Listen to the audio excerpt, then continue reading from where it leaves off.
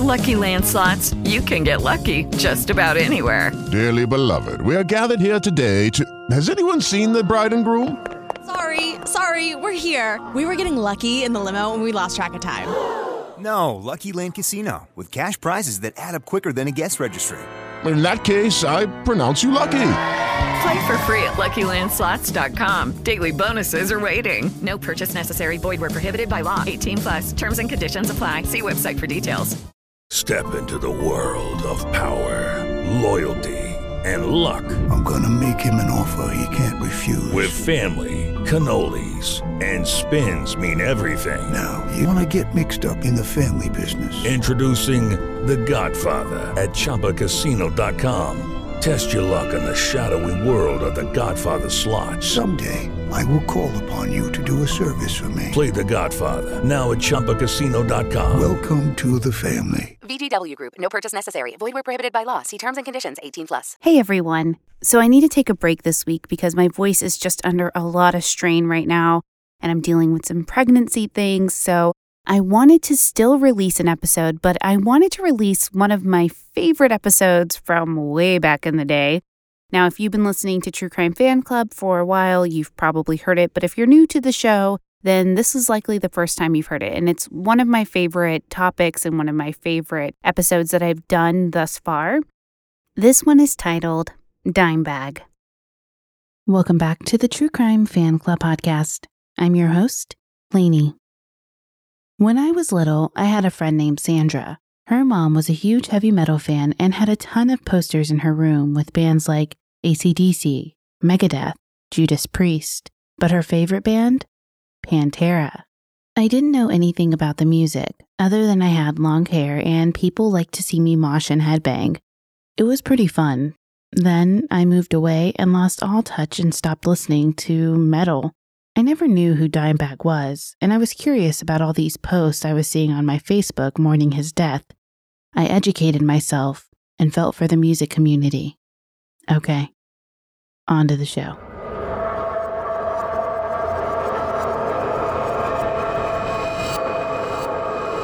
Nathan Gale was born on September 11, 1979, in Lansing, Illinois. He was the youngest of 3 children born to Gerald and Mary Gale. His father left his mother soon after his birth, and Mary and her boys moved to Columbus, Ohio.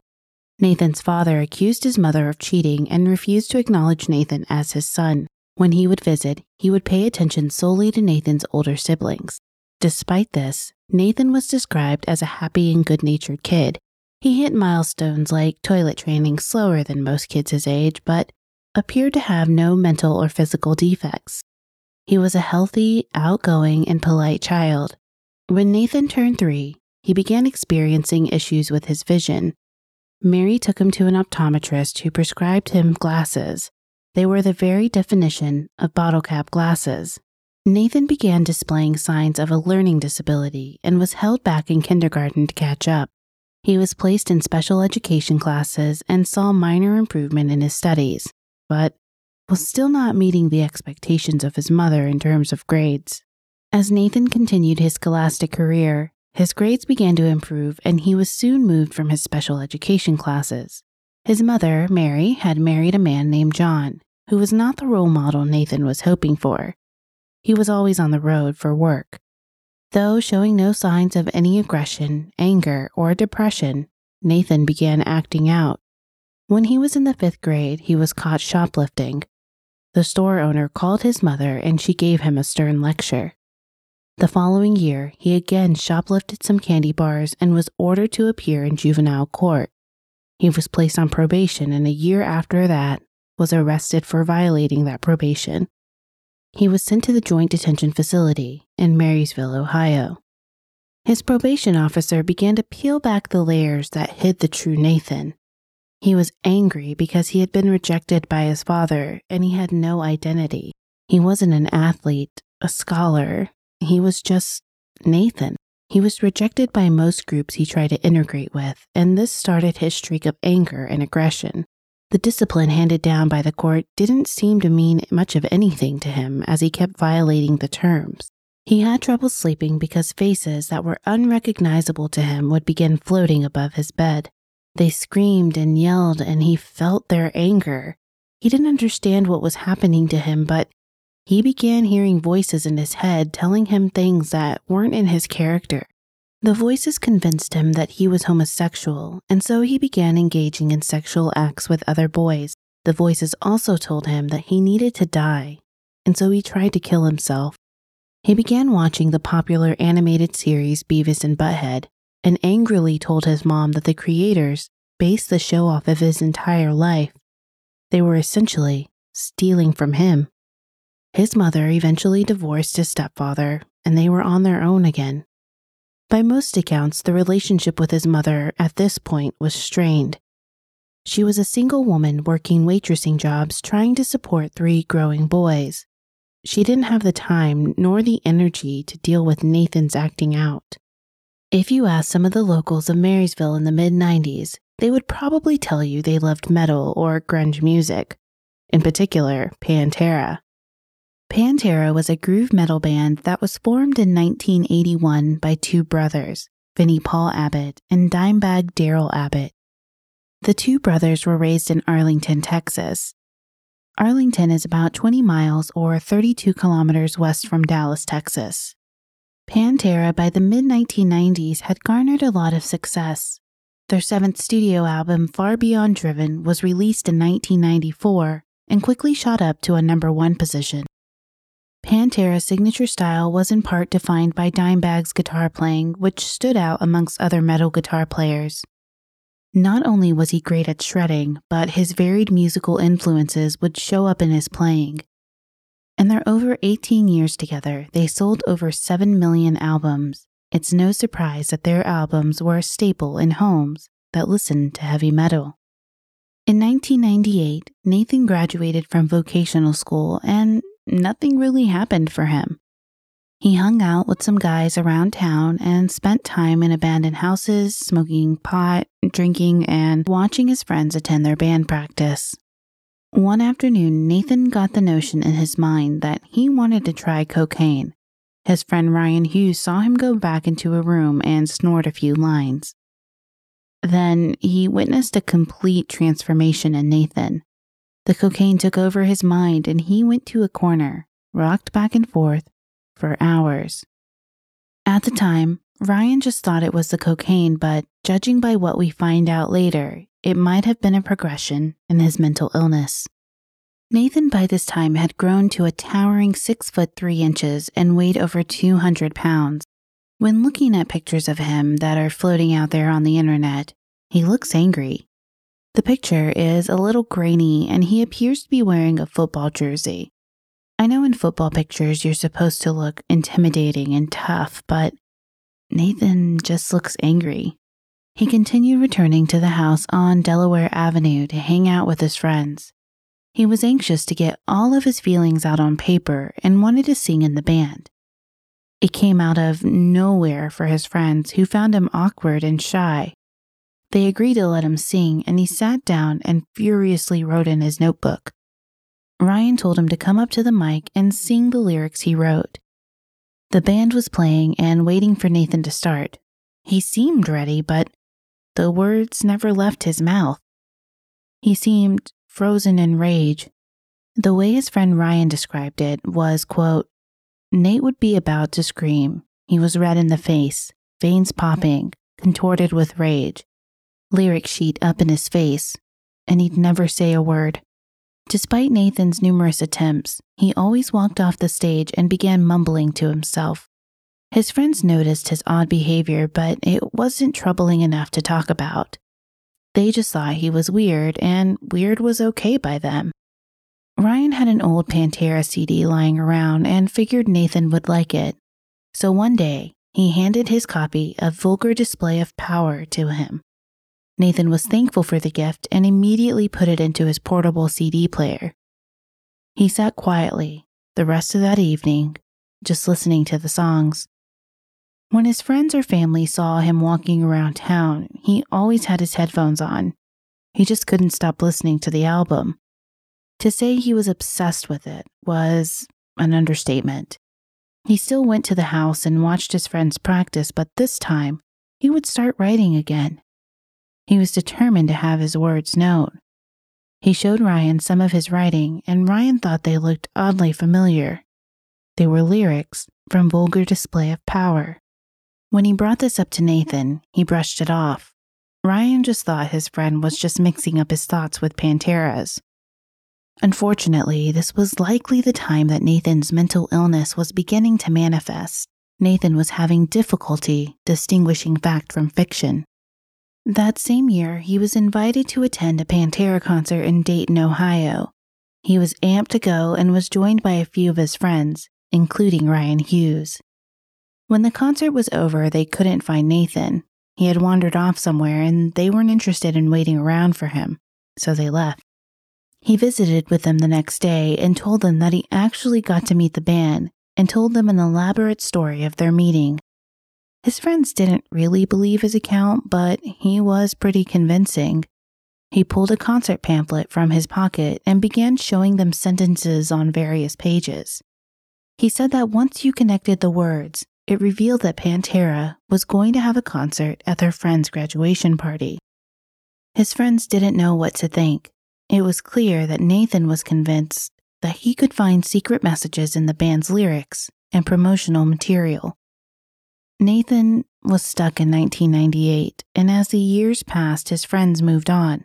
They began their adult lives and eventually moved out of the Delaware Avenue home. Nathan didn't have a place to go to release all of this pent-up energy and racing thoughts. His friends had either gotten new jobs, started a family, or moved away. He started working odd jobs, but for one reason or another, he lost them. His mother was growing more and more frustrated with his inability to gain stable employment. She couldn't stand footing the bill for an adult man, so she forced him out of her house. He really had nowhere to go, so he took to living in the local park. He carried his prized possessions, his Walkman and Pantera CD. That was all he needed. His friends would see him looking unkempt, dirty, and dazed, and rarely engaged him in conversation. Ryan invited him out for a night, and they got to talking about music. Of course, the conversation diverted to Pantera. Ryan had moved on from Pantera and recalls telling him that they were some old 80s band that sucked. Nathan raised his voice and said, "They don't suck." Ryan laughed it off, but saw how upset Nathan got over his comments. They eventually changed the topic, but Nathan stopped mid-conversation and looked at his friend seriously and said, "You really think they suck?" Nathan had crossed the line into obsession a year or two previous to this, so hearing something like this would likely make him wonder why Ryan would say they sucked. Then a change happened to Nathan. Like many young men during this time, Nathan decided to join the military after the September 11th attack on the World Trade Center. He probably wasn't going to get out of Marysville any other way. In January of 2002, he applied to join the Marine Corps. He passed all the necessary exams, and in February of 2002, he was shipped off to Parris Island, South Carolina, for boot camp. That same year, Pantera disbanded. There was a lot of internal strife going on between the Abbott brothers and the lead singer, Phil Anselmo. The brothers felt that Phil's drug problem and his ego was destroying the band. So Phil decided to let the brothers find out that the band was over by talking to the media and saying they decided to call it quits. While in boot camp, Nathan felt like a target. He was still getting yelled at by his instructors for not meeting the weight requirement. Those in his company recalled that they were always hearing his name being called for one thing or another. He was not cut out for the military, and it didn't help the mental illness that was surfacing. People recalled that he spent most of his time playing video games in the rec hall and just talking to himself. He never acted out, but he just seemed to be spaced out. He moved to Camp Lejeune in Jacksonville, North Carolina, in order to work on his weight. There, he improved and passed all of his physical fitness and marksmanship tests. His improvement was rewarded with a promotion to Lance Corporal. He was assigned to be an auto mechanic. However, Nathan could not keep his demons in check, and he was involuntarily discharged. He shared with a marine psychologist that he was hearing voices in his head and was given Prozac, which is used to treat bipolar depression, and Zyprexa, which is an antipsychotic. Despite taking the recommended doses, he was not a good fit for active duty. He didn't really seem to be affected. It was just another thing that happened to him. He returned home to Marysville and linked up with Ryan Hughes again. When Ryan asked him why he was discharged, Nathan avoided the question by laughing. Ryan asked if he at least liked it, and Nathan responded laughingly saying, "Not really, but I learned how to blow stuff up, got to shoot a rocket launcher and some guns." The conversation changed because Ryan was beginning to become increasingly uncomfortable. Ryan later said that he felt the last person who should have learned how to blow stuff up was Nathan Gale. At some point, he stopped taking his medication, and his obsession for Pantera was reignited again. This time, the obsession turned to hatred after learning the band had broken up. Nathan would go on to blame Dimebag and Vinny for the split. He moved into an apartment that he shared with his mother and 2 other people. Thanks to the Veterans Administration, he was able to find a job at a local repair shop. His boss, Rich Sinkula, took him under his wing. He saw Nathan was troubled but wanted to give him an outlet. He was a model employee, never missing a day of work, and he was always doing what he was supposed to do. Nathan confided in Rich that he had been discharged because of his schizophrenia. Rich asked Nathan if he was still taking his medication, and Nathan said he was. Rich figured the best way to engage with Nathan was to introduce him to sports. He started taking him to the Columbus Blue Jackets game. The Blue Jackets are a professional ice hockey team based out of Columbus, Ohio. Rich even bought Nathan a Blue Jackets jacket, which he sported almost every day. The new interest in sports encouraged him to try out for a semi-professional football league. He made the team and played left guard. The football schedule interfered with his work schedule, and he eventually quit the auto repair shop. His mother found a new boyfriend and let her son know that she was moving out of the apartment.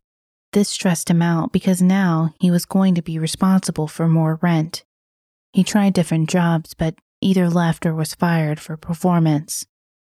Across the street from his apartment was a tattoo studio that he would frequent. Nathan tried to fit in with the crowd by getting a tribal tattoo and ear piercing. The shop owner recalled that he always engaged people and forced them into conversations. He sometimes made people uncomfortable, but was never forced to leave. What no one knew was that Nathan was still very upset over the breakup of Pantera. He felt betrayed by their breakup and felt they were infiltrating his thoughts. He listened to their songs over and over and felt that the lyrics were his. They were stolen from him, and he was teetering over the edge. He applied for a job as a bouncer at Lee Dog's locker room on December 6, 2004. He listed his qualifications, and he claimed to have a brown belt in judo and that he was a former Marine. At home, he was listening to Pantera nonstop and mulling over his dark thoughts. He was holding a 9mm Beretta semi-automatic handgun, as if it was a beacon leading him to the truth. He had to get them back for taking away something so precious to him and for stealing his thoughts. On December 8, 2004, Nathan went to the Bear's Den and read a tattoo magazine in the corner of the shop.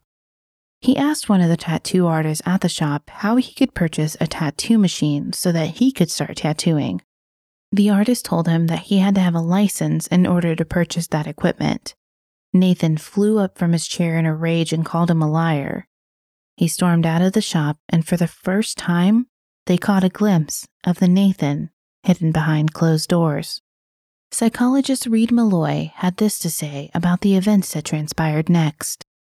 A mass murder is almost always provoked by a single triggering event, something that happens hours or at most days before the killing. It's typically rejection or a public humiliation. The murderer is taking revenge against all those individuals who have hurt and mistreated him for as long as he can remember. He walked across the street to his apartment, grabbed the Beretta, 2 clips, and 30 extra bullets. Nathan wasn't even supposed to have a gun due to his mental illness. His mother bought him the gun as a present because she was proud of his military service. It was the worst gift she could have ever given him. He got in his car with the gun and ammo and parked in the Alarosa Villa nightclub. The club is located off the I-71 highway outside of Columbus. Performing that night was Dimebag. The band was formed in 2003 by the Abbott brothers. They were in Columbus promoting their new album, Newfound Power. It was starting to turn dark and Nathan sat in the parking lot staring at the building, amping himself up for what he needed to do. This was a mission that had to be completed. A security guard approached his vehicle and asked him to move because he was blocking traffic. This happened 2 more times, and he finally settled in a parking lot across the street from the club. Maybe they didn't recognize him, the voices told him. Didn't he remember what happened in April? Nathan flashed back to April of 2004 when he rushed the stage during Dimebag's set. He began screaming towards Dimebag, but no one could hear him. 3 security men dived on top of him to prevent the attack. He tried escaping their grip and scrambled to get away. He refused to budge from the stage and eventually brought a lighting rack down from holding on too hard. Security began pummeling him with their fists, trying to make him let go. The band continued playing their set despite what was happening on stage. He was eventually dragged outside, and the lead singer, Pat Lockman, got on the mic and said, "Ladies and gentlemen, we'd like to introduce you to the 5th member of Dimebag." Shaking his head, he asked the crowd, who the fuck was that guy? Nathan was beaten by security guards in the parking lot, and then police were called. The band and the venue declined to press charges. Nathan drove back to Marysville, and that's when he decided that he couldn't waste time talking to Dimebag and his brother Vinny next time. Next time, he would kill them.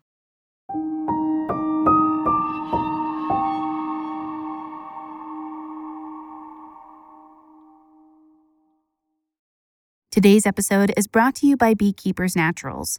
Beekeepers is on a mission to reinvent your medicine cabinet with clean remedies that actually work. You and your family deserve to feel your best all day, every day, which is why Beekeepers Naturals creates clean, science-backed remedies that naturally support your daily health. Like Bee Soothe Cough Syrup, the truly clean cough syrup that helps you get back on your feet. I try as much as possible to keep my voice healthy by using Bee Soothe for throat and immunity support, and the flavor is so much better than your standard cough syrup. It's naturally powered by nature's most powerful immune supporters: pure buckwheat honey, elderberry, chaga mushroom, bee propolis, and olive leaf extract. But Bee Soothe Cough Syrup isn't the only Beekeepers product I love. My family is obsessed with Bee Elixir Brain Fuel. It helps to naturally beat brain fog, find your flow, and deliver your A game. We all take 1 shot first thing in the morning to stay energized, on task, and focused all day. So, are you ready to upgrade your medicine cabinet? This amazing cough syrup always sells out quickly, so don't delay, get yours today. Check out Beekeepers Naturals to try Bee Soothe Cough Syrup and discover other clean remedies your family will love. You can save 15% on your first order today by going to beekeepernaturals.com/truecrime. That's beekeepernaturals.com/truecrime to get 15% off. Meet your new medicine cabinet with Beekeepers Naturals. This episode is brought to you by BetterHelp. Is there something that interferes with your happiness or is preventing you from achieving your goals? Trust me, I have been there and I still struggle with these issues. But BetterHelp Online Counseling is there for you like it's been there for me. You can connect with your professional counselor in a safe and private online environment, which is so convenient for me, and it really makes me feel comfortable. You can now get help on your own time and at your own pace. You can schedule secure video or phone sessions, plus chat and text with your therapist whenever you need to.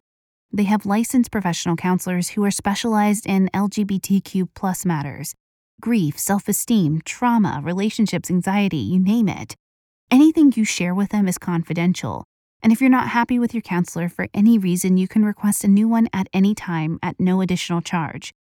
They have over 3,000 U.S. licensed therapists across all 50 states, and they're available worldwide.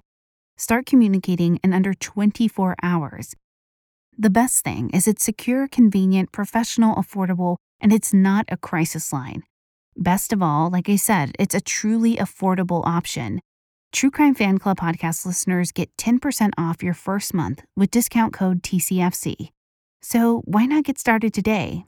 Go to betterhelp.com/TCFC. Simply fill out a questionnaire to help them assess your needs and get matched with a counselor you'll love. That's betterhelp.com/TCFC to get 10% off your first month. Okay, round two. Name something that's not boring. A laundry? Ooh, a book club. Computer solitaire, huh? Ah, sorry, we were looking for Chumba Casino. That's right, ChumbaCasino.com has over 100 casino-style games. Join today and play for free for your chance to redeem some serious prizes. ChumbaCasino.com. No purchase necessary. Void where prohibited by law. 18 plus. Terms and conditions apply. See website for details.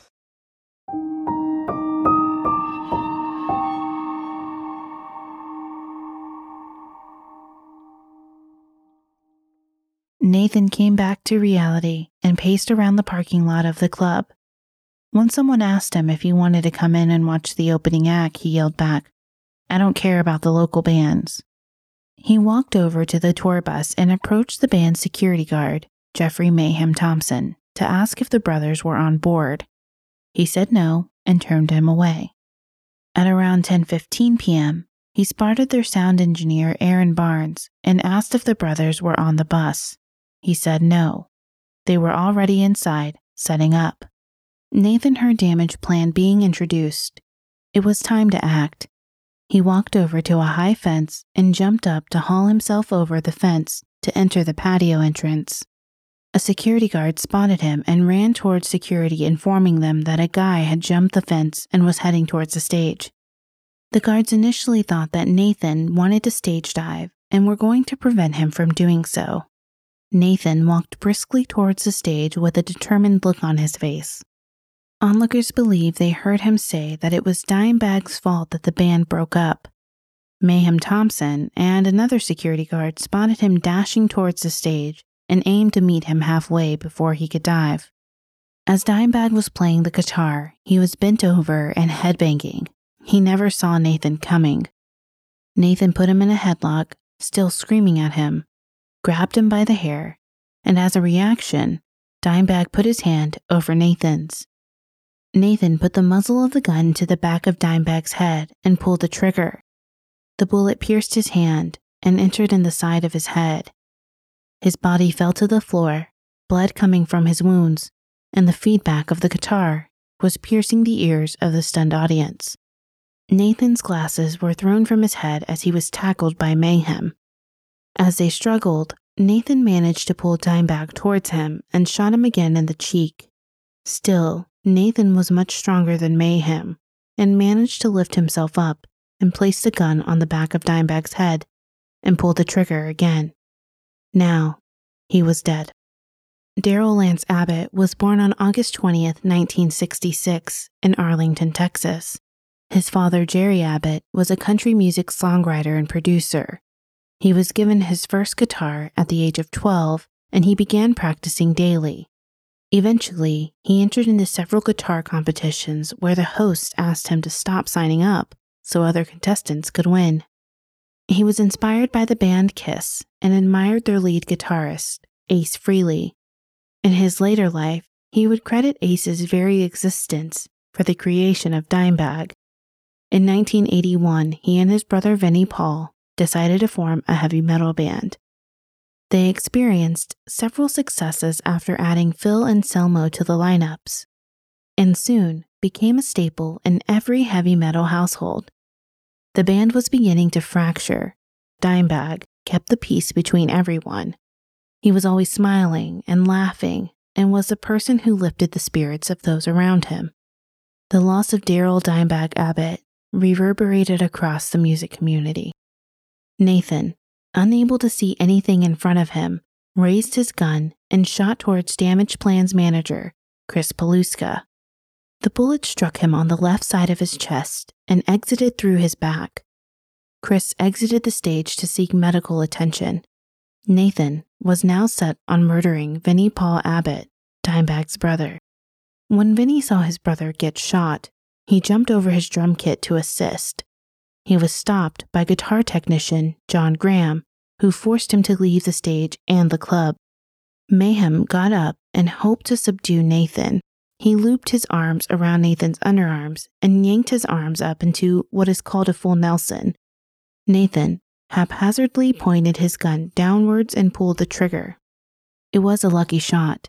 He managed to shoot Mayhem Thompson in the chest, which caused him to release the grip he had on Nathan. Now he was angered by having his plan interrupted. He shot him again, and Thompson's carotid artery was severed. He would die on stage. Jeffrey Mayhem Thompson was born on September 21, 1964, in Fort Benning, Georgia. A year after his birth, Jeff's father, Frank, was discharged from the Army. The family moved to Newport, Arkansas after Frank accepted a job on their police force. Jeff's mother, Christine, desperately missed Georgia and wanted to go back home to live with her family. Frank loved living in new places and couldn't understand why his young wife was so unhappy. This disconnect led their marriage into a downward spiral, and they divorced when Jeff was 6 years old. Christine took her young son with her back to Georgia so she could return to her family. Though close with his mother, Jeff felt the effects of the divorce deeply. Bouncing back and forth between his mom in Georgia and father in Arkansas created a lot of anxiety for Jeff. He often wondered, even into adulthood, what he could have done to keep his parents together. Being a single mother is extremely hard, and it was no different for Christine. Jeff was a latchkey kid starting in elementary school. The lack of supervision caused Jeff to lash out. Always looking out for what's best for her son, Christine sent Jeff to live with his father when he was 10, so he could receive the discipline and attention he needed. By the time Jeff went to live with Frank, Frank was no longer working at the police department. He was now a floral designer who lived in an apartment above his flower shop. Frank has clear expectations for his young son concerning his behavior and responsibilities. This new structured life helped, and Jeff's grades in school improved.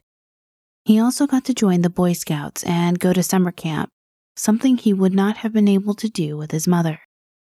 However, she was still a fixture in his life and would send him letters and call him on the phone. When Jeff hit puberty, he hit an enormous growth spurt, standing at over 6 feet tall by the time he was 14. Jeff was uncomfortable with his height, but his father saw this as a great opportunity for his son to try playing sports. Despite his heart not being in it, Jeff tried out for his high school football team to please his father.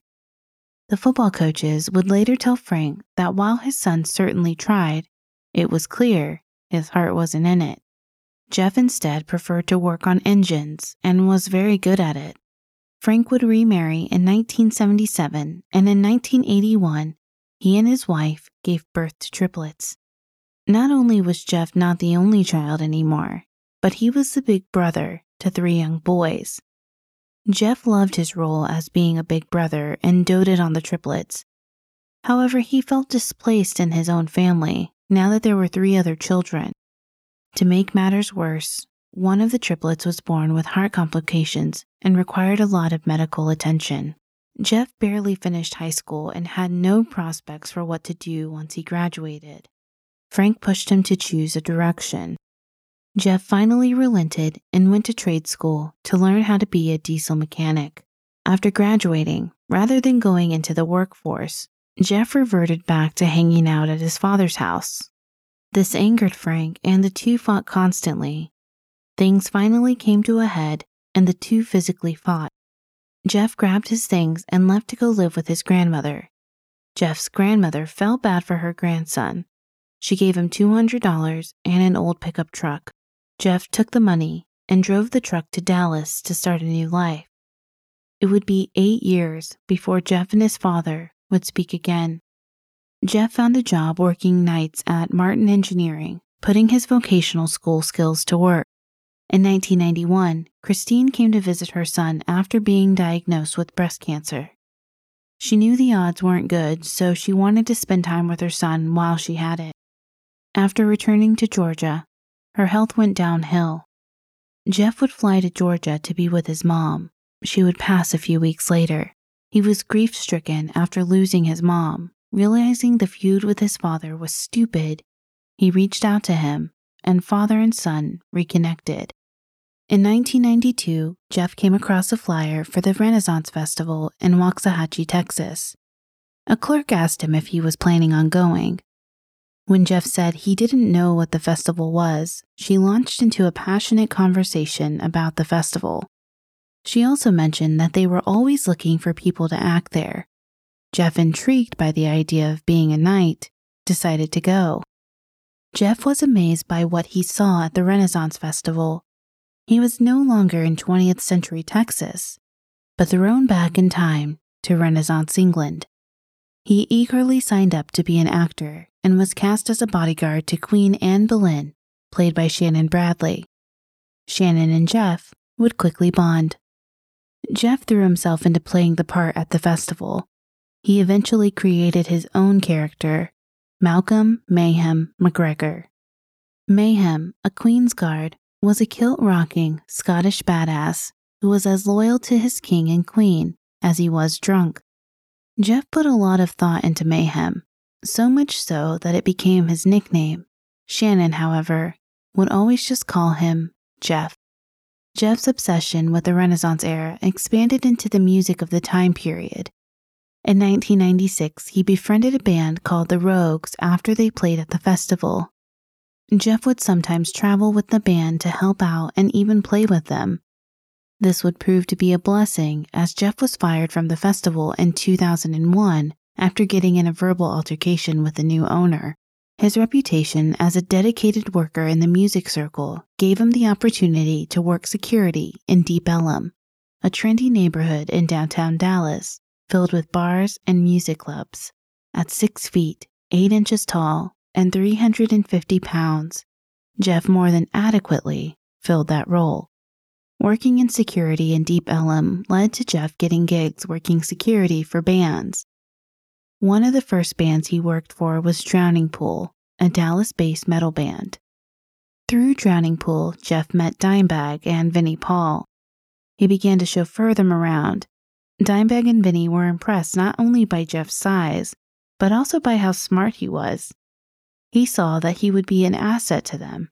They realized they could trust Jeff. He was never one to talk about what Pantera did behind the scenes. Jeff would continue to work security for many bands, including Slow Roosevelt and Seven Dust. In October 2004, he received a phone call from Chris Paluska, manager of Damage Plan. Their head of security had stepped down, and they wanted Jeff to fill in. Jeff saw this as an opportunity of a lifetime and said yes. He would die trying to help his friends.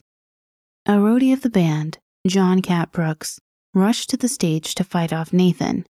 As they wrestled, they stumbled over empty beer bottles and a cooler. The cooler tipped over and water and ice spilled onto the stage. He grabbed John by the hair and both men tripped again. This time, Nathan placed the muzzle of the gun on the side of John's temple and ordered him to stop fighting, or he would blow his brains out. John tried to move the gun away, and when he did, Nathan pulled the trigger. The bullet passed through John's right hand and entered into his leg.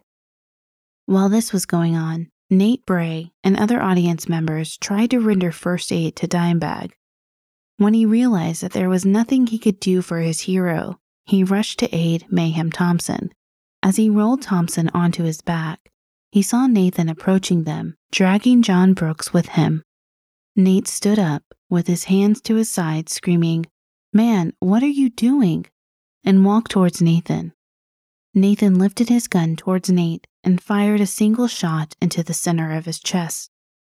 It traveled through his chest and exited his back, piercing the leg of Jeff Mayhem Thompson. Nathan Bray, called Nate by his friends, was born on February 8, 1981, in Circleville, Ohio. When he was just 9 years old, his parents divorced and Nathan moved with his mom and sister to Grove City. Nathan was an active child that loved sports. He was a competitive child who didn't let his small stature stand in the way of his desire to play. He also loved to watch sports and developed a special relationship with his grandfather over famous Cincinnati Red baseball player Pete Rose. Nate was an easygoing child who tried hard not to bring too much stress onto his parents. His older sister was a single mother by her mid-teens, and Nate saw how her behavior affected his parents. He took school seriously and did his best to follow all of the rules. Despite no longer living with the family, Nate's father spent as much time with his son as he could. Gene Bray was a cool dad who lived the biker lifestyle. Gene would take his son on long rides on the open road. Nate and his dad would also bond over basketball and golf. Besides sports, Nate had a deep passion for music. His father passed down his love for rock bands, Led Zeppelin, AC/DC, and Black Sabbath. Nathan gravitated towards hard-rocking music. His life changed when two of his friends dragged him to a Pantera concert when he was 13 years old. Nate was taken by Dimebag Daryl Abbott. Dimebag completely embodied what it meant to rock. This concert started a lifelong love of Pantera for Nate. Whenever they were in the area, Nate would go see them play live. In 2000, Nate graduated high school. He decided to continue his education and attended the University of Ohio in Athens. There he met a young lady at a dorm party. Her name was Carrie Vudo, and she was immediately taken by the cute, dreadlocked hippie boy. They started dating, and Carrie learned that her cute hippie boyfriend was actually a huge metal nerd. Nate pulled Carrie into his musical obsession. Carrie didn't quite fit in at first and sometimes felt that some of the music he listened to was just noise. But at the first sign of enjoyment of metal music, Nate introduced her to Pantera. Carrie was surprised to find that she actually liked the band. In December of 2001, Carrie found out that she was pregnant. Nate stepped up to the plate and left college to work full-time at Inside Outfitters. Dennis Hoffer, Nate's manager as he worked at Inside Outfitters part-time, was thrilled at the opportunity to bring Nate on at a full-time position. He offered the 22-year-old soon-to-be father a great salaried position. There was just one catch. Nate would have to cut his hair. Nate wouldn't let something as silly as hair stand between him and what he had to do for his family. He went to the barber and shaved off the locks that took him years to grow. On August 9, 2002, Nate and Carrie welcomed their son, Anthony. Nate was so thrilled to have a baby boy. He was looking forward to teaching him all about sports and music, just like his father did for him. 2 months after the birth of their son, Nate and Carrie got married while they were both suffering from the flu. In November 2004, Nate found out that Damage Plan would be playing at the Al Rosa Villa nightclub. He purchased a ticket for himself and his friend Jason Jewett. Nate also planned to arrive at the venue early on the day of the concert so that he could meet his hero, Dimebag Daryl Abbott. In his final phone call, Nate called Carrie from the concert, shouting that he was so excited to be meeting Dimebag. Carrie smiled and told Nate to be careful and call her if he needed a ride home. Nate told Carrie that he loved her and asked her to give Anthony a kiss for him. Nathan Gale's gun jammed after firing the bullet that killed Nate, and the audience screamed, "He's out of ammo!" They were wrong. He managed to clear the jam. John again attempted to disarm him and managed to grab the gun and release the magazine from the clip. There was still a live round in the chamber, and Nathan shot John in the arm. Aaron Halk, another roadie, saw this as an opportunity to rush towards Nathan. Nathan was eerily calm during this attempt. He pulled out another magazine and reloaded his gun. He shot Aaron in his left hand which pierced his left thigh. He shot him a second time in the chest, and Aaron collapsed. Nathan calmly walked up to a defenseless Aaron and shot him 3 more times. He died from his injuries. Aaron Hulk was born on September 17, 1975. The spelling of his name, Erin, was a nod to his mother's Irish roots. When Aaron was 5, his parents split and eventually divorced. This caused the Hulk children to bond closer together, despite the 10-year difference between the oldest brother, Chris, and Aaron, the youngest child. Aaron also had a sister, Danielle, who was 5 years older, and another brother, Andy, who was 3 years older. Aaron has been described by his brothers and sister as the glue of the family. He was a social and sweet boy who was adored by his older siblings. After their parents' divorce, Danielle, the only daughter, found herself acting as a surrogate mother to Aaron. She was fiercely protective of her baby brother. Aaron would need this as his relationship with his father became limited after the divorce. Growing up, Aaron would develop a love for music by listening to his siblings' Led Zeppelin and Beatles records. He would also fall in love with sports, particularly baseball. His fun-loving, free spirit made him popular amongst his peers, but caused problems at school. Aaron would have to be dragged out of bed every single morning to make sure he attended class at St. Agatha's, a Catholic school in Upper Arlington, Ohio. Aaron would grow bored in the strictly structured environment and would act out. Things got a little better for Aaron when he left Catholic school to attend high school at Upper Arlington High School. He was quick to make friends. Despite this, Aaron often felt himself an outsider since he didn't fit neatly into any clique. He and his friends called themselves the Misfits. He embraced the role, dressing and acting like stereotypical cool guys. They would cut class and smoke cigarettes behind school. This was a time that Aaron's musical taste spread outwards from Led Zeppelin to include metal bands such as Slayer, Metallica, and Pantera. After school, Aaron would work at the local Italian restaurant and use his wages to buy CDs and biographies about his favorite rock stars. After graduation, Aaron would continue to work at the Italian restaurant. After losing his job when the restaurant was taken over by new management, Aaron began working at Cap City Diner. He enjoyed his job in the kitchen, but his life slipped into complacency. But that would all change after Aaron was arrested for several drunk driving offenses. His mother was shocked by her son's behavior and lectured him about taking control of his life. Something clicked inside of him, and he decided to join the United States Marine Corps. Aaron joined the Marine Corps December 26, 1998. He completed basic training at Parris Island, South Carolina. He became a vehicle mechanic, so he avoided the infantry. Aaron's first duty assignment was in Kaneohe Bay in Hawaii. Aaron, who always wanted to travel, was thrilled. The Marine Corps could not completely erase the free spirit in Aaron. While stationed in Hawaii, Aaron got a stylized scorpion tattoo to cover up the homemade Led Zeppelin tattoo he got while in high school. He also got Born to Kill, a reference to the movie Full Metal Jacket, tattooed on his left chest. Unfortunately, Aaron slipped into the same kind of complacency he did when he wasn't in the Corps. The Marines charged Aaron with a marijuana offense in the summer of 2001. He failed a drug test and was relieved of his duties. This was especially painful for Aaron after the attack on the World Trade Center on September 11, 2001.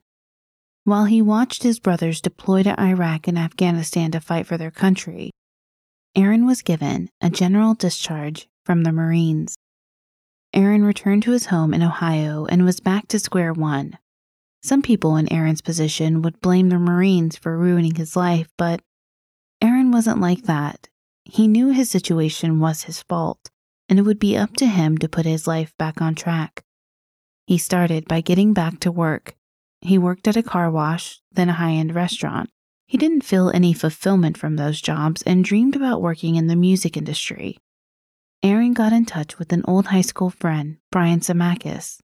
Brian was garnering a reputation for being a highly skilled sound guy for rock shows. Aaron asked Brian how he could break into the music business as a roadie. With a few tips from Brian, Aaron started hanging around rock shows and talking to other roadies. His persistence paid off and he began his life as a roadie with the metal band Godsmack. Aaron found a lot of personal satisfaction from working hard. Every venue would provide its own set of challenges, and his experience in the military helped him identify challenges and come up with solutions. His hard work set him apart, and he received a recognition for being a dedicated roadie who could be counted on. Aaron would work most venues in the Columbus area, but he also secured regular employment as a roadie for the Alrosa Villa. Around noon on December 8, 2004, Aaron received a phone call that would change his life. A fellow roadie asked him if he would pick up his shift that night. Aaron said, "No problem," not knowing that it would be the last rock show he would work.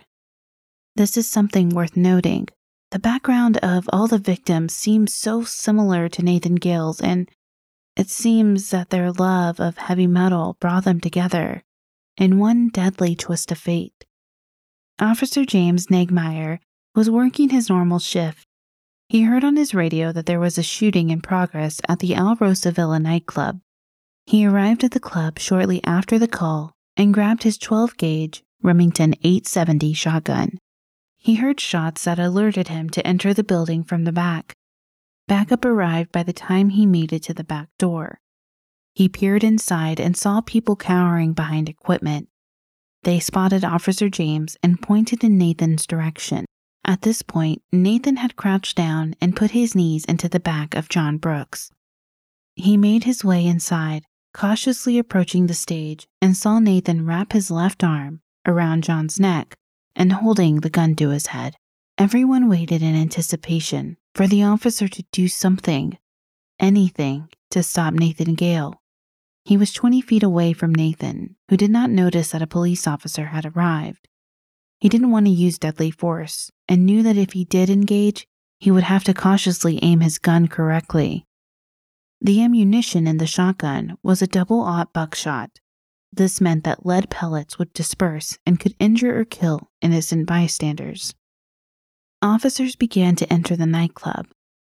They flanked towards the stage, and that's when Nathan spotted Officer Brian Stump. He returned his gun to John Brooks' head and was preparing to pull the trigger. Officer James knew he had to use deadly force at this point, so he moved closer to the stage. He aimed his shotgun towards Nathan and pulled the trigger. Nathan had just turned to look behind him, and he was met with a shotgun blast to the head, shoulder, and face. Nathan Gale died instantly. John Brooks was finally free from Nathan's murderous grip and jumped off the stage to safety. The chaos only lasted 4 minutes and 59 seconds. Officer James attempted to ensure Nathan was dead, but was hauled out of the nightclub. He was informed later that he caused no injuries to John Brooks. During the melee, the wounded were given aid by complete strangers. Nathan Bray was seriously wounded and was receiving first aid by fans and crew members. Police officers and fans tended to Aaron Hulk, who was unconscious and bleeding profusely. They encouraged him to fight for his life and that it wasn't his time to go.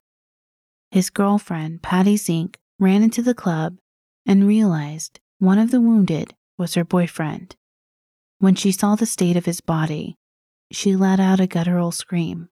Jeff Thompson was receiving CPR until medical personnel arrived. He was airlifted to Riverside Hospital. By the end of the night, all 4 victims would be pronounced dead. Vinnie Paul asked bar owner Rick Catella to check on his brother. When Catella asked officers the status of Dimebag, they pointed to his lifeless body on the stage. Rick returned to Vinnie Paul and informed him of his brother's passing. Vinnie called his brother's longtime girlfriend Rita Haney and broke the news to her. Detectives attempted to understand the relationship between the shooter and the victims. Vinnie said that he had no idea who the guy was and that his brother had no enemies in Columbus. Two patrons who had witnessed the first attempt by Nathan Gale were dumbfounded when they realized they had seen his first attempt to get to Dimebag. On December 14, 2004, a memorial service was held for Darrell Dimebag Abbott at the Arlington Convention Center in Arlington, Texas. Musicians who inspired Dimebag were present. Eddie Van Halen played a voicemail from Darrell, who thanked him for providing euphoric rock music. Dimebag asked Eddie if he could have a copy of his iconic guitar, which was featured on the back of the Van Halen 2 album. Eddie said of course he would get one made and give it to him the next time he saw him so he could sign it. He never got that chance. Eddie brought the original guitar and gave it to Rita Haney to place in his casket. It was completely unexpected, and the gesture surely would have excited Dimebag, who was a lifelong Van Halen fan. His funeral was held later that day, where fellow musicians and family members recalled special or happy memories with Dimebag. He was laid to rest in a KISS casket at Moore Memorial Gardens Cemetery in Arlington, Texas. His brother said Dimebag loved KISS ever since he was a little kid and couldn't believe that he had the opportunity to tour with them, so it was only fitting to be buried with his favorite band. It's important to point out how much Dimebag Darrell Abbott and Pantera means to Dallas area residents.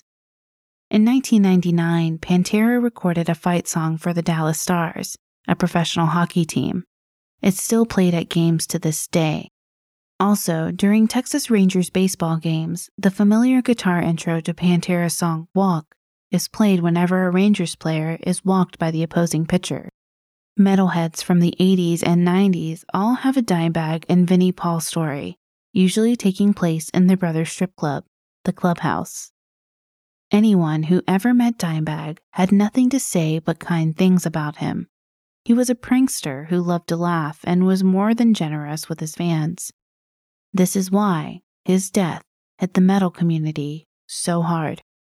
Officer James D. Nigmeyer, the undisputed hero of the evening, left the force 3 years after the nightclub shooting. He was diagnosed with PTSD and was unable to continue his career since PTSD was not covered by workers' compensation. He changed jobs and now works for the Fleet Services Division.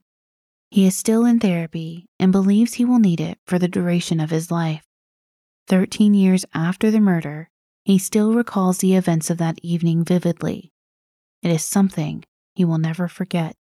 An autopsy of Nathan's body concluded that he had no illicit or prescribed drugs in his system. He was cremated in a private ceremony by his mother, Mary. Mary was on the receiving end of death threats after news broke that she purchased the gun used in the shootings for her son. She told reporters, quote, "Nothing I say about him is going to erase what happened in the end, in those few minutes.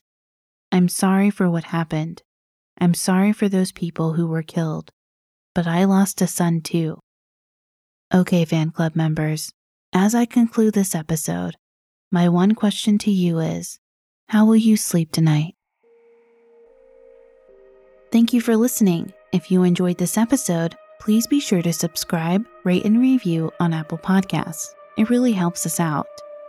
You can find us on most social media platforms, Twitter @TCFCPod, Facebook.com/TCFC Podcast. You can also find us on Instagram, TCFC_podcast. And of course, our website is truecrimefanclub.com. If you have an episode request or general suggestion, send us an email, tcfcpod@gmail.com.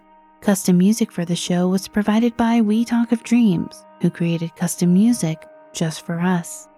Check him out on Twitter @WeTalkOfDreams or WeTalkOfDreams.com. Research assistance and content editing for the show is provided by Brittany Martinez.